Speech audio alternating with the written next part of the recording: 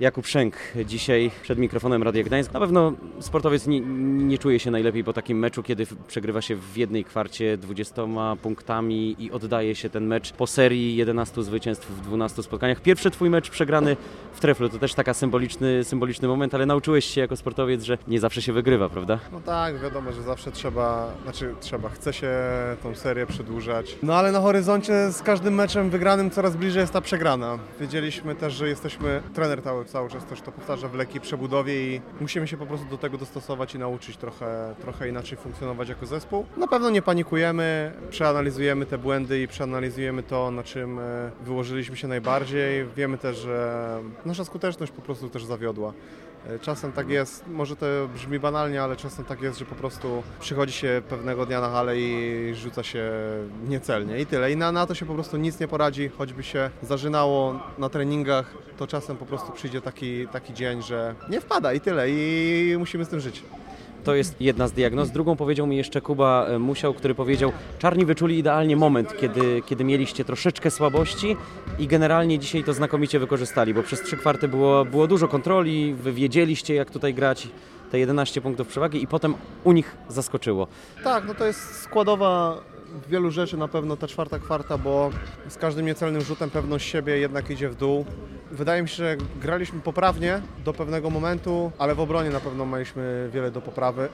Każdy nasz niecelny rzut, każda ich, co się równało z obronioną akcją, dawało im to wiatru w żagle. Sala oczywiście pomogła, podniosła się z miejsc i zagrali po prostu z większym zaangażowaniem w tej 4. kwarcie, skakali nam po głowach, zbierali piłki w ataku, dobijali.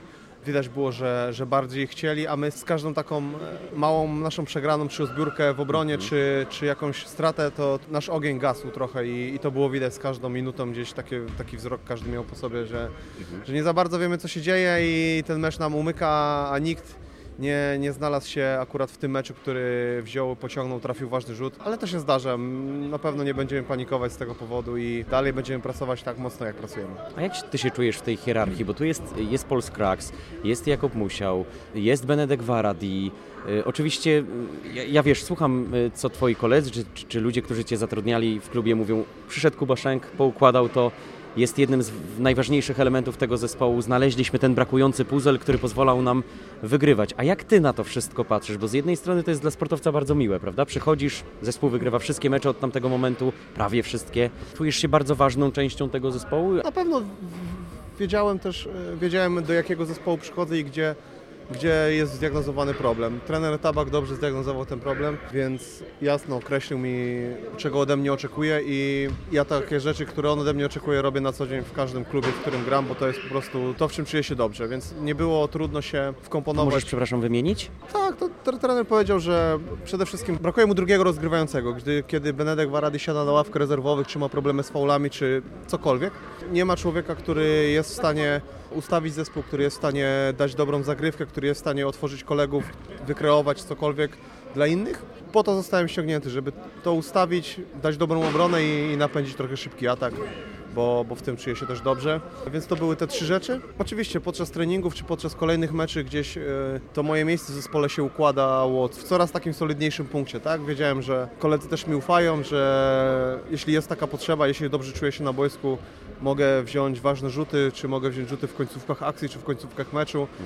Wiedzą, że jeśli czuję się dobrze, to ta piłka albo wpadnie do kosza, albo zostanie dograna do takiego gracza, który też ten rzut trafi. Także tak to się po prostu wykluło, że to się zazębiło wszystko i dobrze się wszyscy razem, jako zespół, razem z trenerami po prostu zrozumieliśmy, jesteśmy na jednej stronie w tej książce. Wiadomo, że ta rotacja jest duża, ale w określonych tam minutach, schematach i momentach na boisku każdy z nas po prostu jest produktywny. A był jakiś moment w tym sezonie, kiedy żałowałeś tego, że nie zostałeś w Anwilu, że to się tak potoczyło? No bo dzisiaj można łatwo powiedzieć, jest fajny zespół, Kuba Schenk lideruje temu zespołowi, ten zespół wygrywa, ten zespół ma perspektywy. Natomiast te kilka miesięcy temu na pewno było dużo pytań i w twojej głowie też się pojawiały. Tak, ja otwarcie mówiłem, że ja chciałbym zostać w Anwilu Włocławek, aczkolwiek tak się po prostu ułożyła sytuacja, że w momencie, kiedy zbliżała się końcówka tego dwumiesięcznego kontraktu, pojawiły się inne oferty z innych klubów i po prostu trzeba było rozważyć również te opcje. Oczywiście, kiedy już się jest 2 miesiące w szatni z chłopakami i też wygrywa się prawie każdy mecz, to ta atmosfera jest świetna. Naprawdę te 2 miesiące, w których byłem, stworzyliśmy naprawdę fajną drużynę. Z chęcią przychodziłem na treningi, z chęcią spędzaliśmy czas poza boiskiem również. Fajnie się dogadywaliśmy. Wiadomo, że zwycięstwa to napędzało, ale tam też we Włocławku jest super grupa ludzi, która wie jak grać w koszykówkę i wie jak ze sobą przebywać. Tutaj w Sopocie oczywiście musiałem dać czas i sobie na wdrożenie się do zespołu i chłopakom, żeby ich trochę poznać.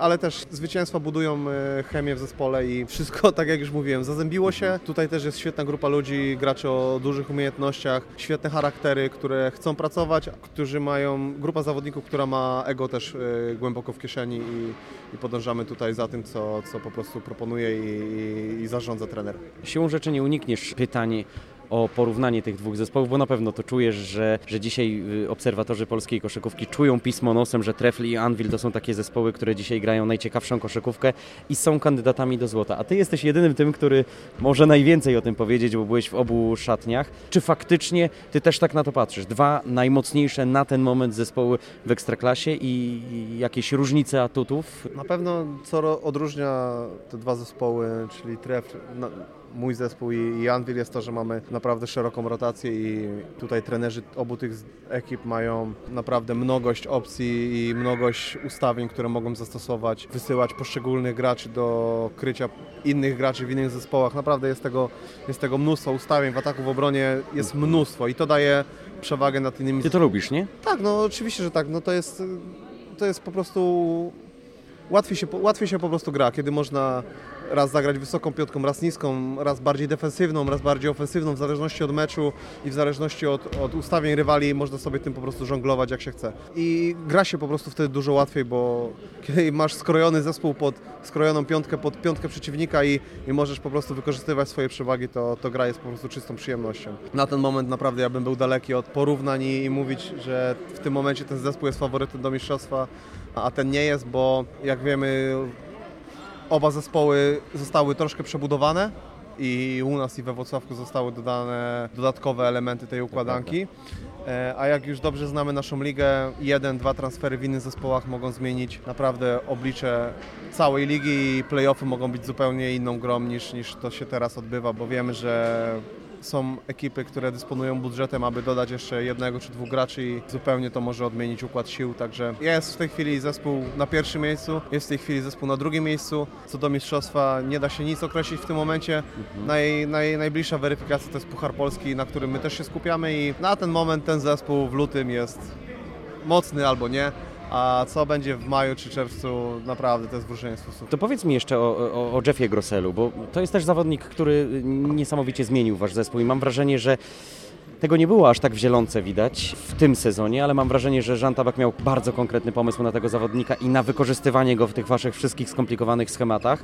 I dzisiaj to było namacalnie widać. Jak się spojrzy w tabelę wyników, tabelę punktów, w te jego osiągi indywidualne, to może tego tak nie widać, ale to jak on stawia te zasłony, to jak on rozciąga tę grę, mam wrażenie, że to jest nieprawdopodobna rzecz. Z perspektywy zawodnika, który z nim współpracuje, jak to wygląda? Wiemy, że dodanie Jeffa daje jedną dodatkowe atuty w ataku czy w obronie, bo jest to człowiek, który ma swój wzrost, ma umiejętności i wiemy, czego się możemy po nim spodziewać. Na razie każde dodanie choćby LeBrona Jamesa do zespołu zmienia pewne rzeczy. Trzeba się pewnych rzeczy nauczyć się tego gracza. Ten gracz musi się nauczyć funkcjonować w określonym systemie i wokół określonych zawodników. I to jest zawsze ciężka sprawa, tak? Okej, możemy powiedzieć, że moje przyjście było czymś naturalnym. Niekiedy tak jest, a niekiedy tak nie jest. Tutaj wiemy, że tak nie jest, bo Jeff to jest specyficzny zawodnik, który też potrzebuje swoich akcji, a jak to trener też dobrze diagnozuje i jego różne nawyki z Zielonej Góry nie do końca będą się sprawdzać tutaj. I po prostu to też trzeba przetrenować podczas wielu godzin i wielu akcji na treningach, bo inaczej nie da się tego zrobić. Myślę, że na ten moment jeszcze to, jak możemy grać z Jeffem i to, jak Jeff może grać u nas, naprawdę jest w bardzo małym procencie porównując do tego, jak dobrze to może jeszcze wyglądać. I mam nadzieję, że będzie, bo bo spędzamy dużo czasu na tym, żeby ta nasza gra lepiej wyglądała i nasza gra z Jeffem lepiej wyglądała. Ostatnie pytanie, Kuba, o Twoje zdrowie, bo latem były naprawdę niepokojące doniesienia odnośnie Twojego zdrowia, odnośnie tej choroby immunologicznej, która Ciebie gdzieś tam zaatakowała, nie pamiętam już nawet nazwy. I te zdjęcia ze szpitala to też nie było nic co wyglądało korzystnie. Dzisiaj widzimy w pełni Ciebie zdrowego, w pełni gotowego do gry. Nic już nie odczuwasz? Jest wszystko z Twoim zdrowiem jak należy? Czy jeszcze coś się tam tli z tego, co Ciebie dotknęło wówczas, kilka miesięcy temu? Czuję się świetnie, normalnie. Myślę, że nie ma co dodawać do tego. Dziękuję Ci bardzo. Dzięki.